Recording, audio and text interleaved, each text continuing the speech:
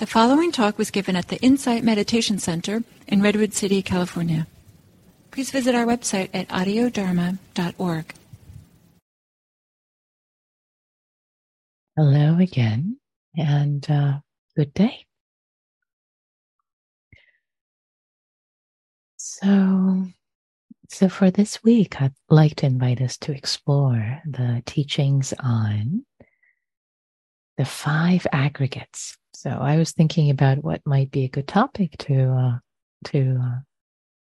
discuss this week, and so many beautiful topics have been covered in these 7 a.m. Pacific time teachings, and I looked back and I saw that the 5 aggregates hasn't been discussed as a series for a long time, for years. So and it's such a rich teaching.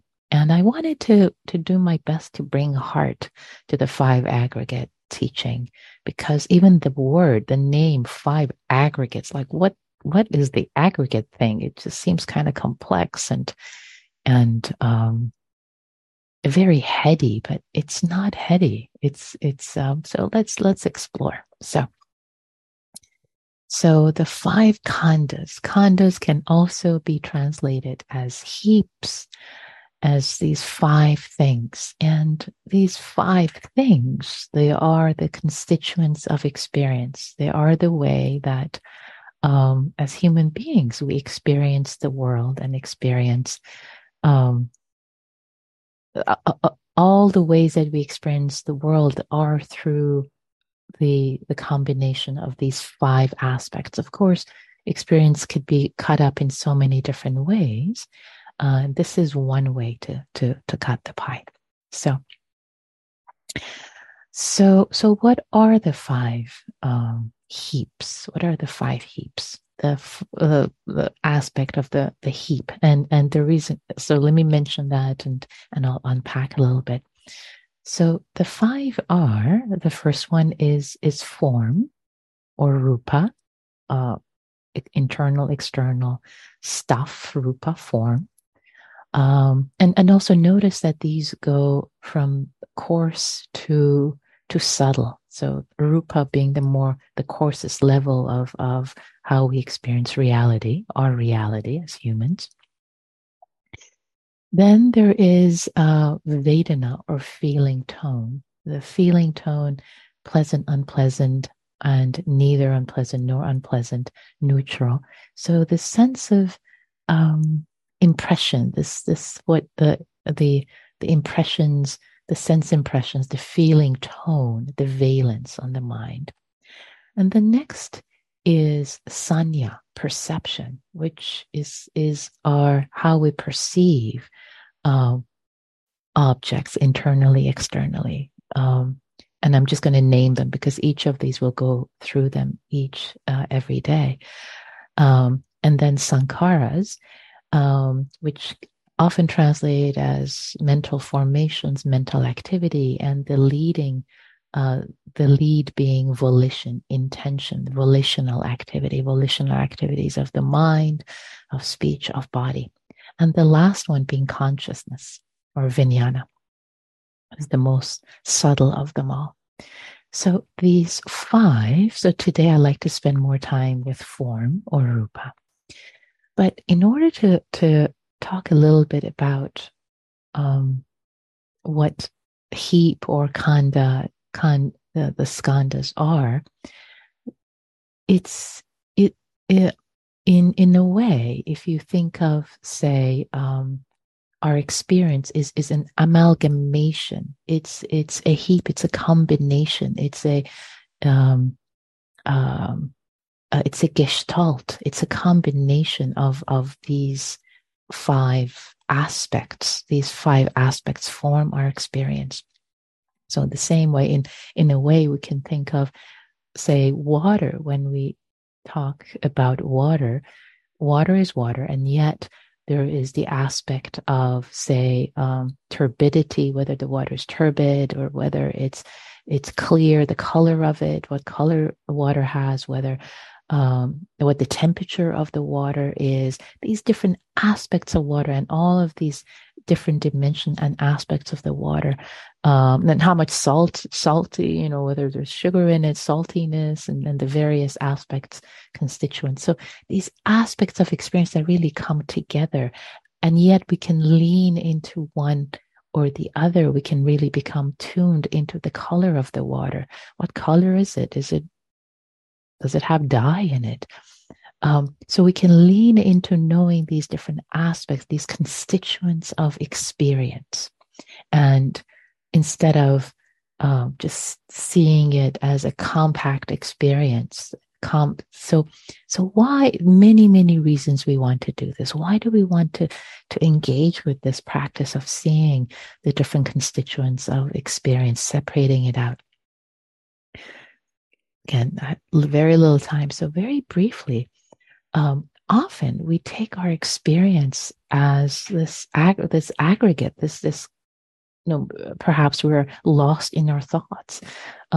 We are overwhelmed by thoughts, and we're ruminating, and it's just kind of it becomes a mess. Maybe there's body pain, and the body pain becomes why me, and everything just kind of like actually maybe a better example is the sensations of a body pain then give rise to Vedana, feeling tone, and that gives rise to particular formations, mental formations, and our consciousness is perceiving it in a particular way. So these 5 aggregates, as you can see, are kind of coming together, and then the mind, rumination, these mental formations can just kind of go off the rails.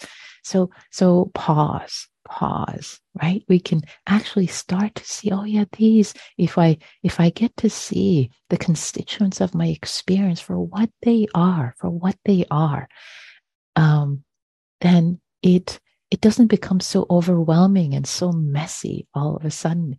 And also we take it a little less personally. It's not, we have a foothold in the middle of this experience of being human. It becomes a little more manageable. The same way that, if you wake up in the morning and like, I'm overwhelmed, there's so much I have to do.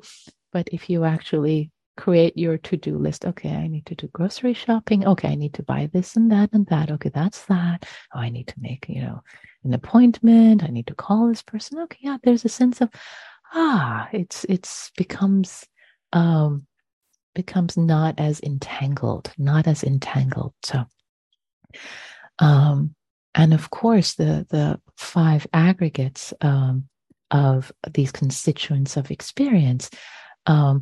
Also, as I mentioned, we can, when we lean into each and every one of them, we can get to see the flow of experience as it arises and passes, its impermanence, its impersonality, and its unsatisfactoriness in a heartful way. Like, oh yes, there is more freedom available. There's so much more freedom than what the a mind is clinging to, is mere mind, is fixed. So given the time I've spent with setting the stage of why it's important, and many other reasons. This could be an hour-long Dharma talk about 5 aggregates, why it's important. But I want to spend a little bit of time with the first one so that we can spend time with the other ones this week. So form or Rupa. So form, internally, externally, our experience of the world is through our perception. Sanya, we'll get to that in a couple of days, of form, and consider that in the teachings, form is talked about in terms of the 4 elements. And the 4 elements, in many ways seem like, to the modern mind, seem like an archaic teaching. Oh, really? Like you're saying that the body and externally everything in the world is made up of earth element, water element, fire element, and air element like that. This seems so basic, and I have to say that was my perception too when I started to practice, and through years and years of practice, and also exploring scientific understanding. There are many interesting corollaries that I can see, and actually, I gave a hour-long talk at IMS about the four elements practice and modern science. So maybe I'll put the link in that later if anyone's interested. But ever so briefly, to say that if we, first of all, if we consider that the point of this teaching really in Buddhism is for us to get an understanding of the four elements. Just bear with me for a moment. These aspects, elements inside, elements outside. And that's also the same thing that modern science tells us. In fact, Alan Lightman, the well-known astrophysicist, has famously said that if you take every atom of your body, and if you could put a tag on it, and if you could go back billions of years, you could really see it is stardust. It is stardust. We are stardust. This is stardust. Stardust inside, stardust outside, internal, external. It's just these elements. There's no difference. And that to me blows my mind. It's stardust, this striker. It's this similar, kinship of form, internal, external. Another way to relate to four elements is also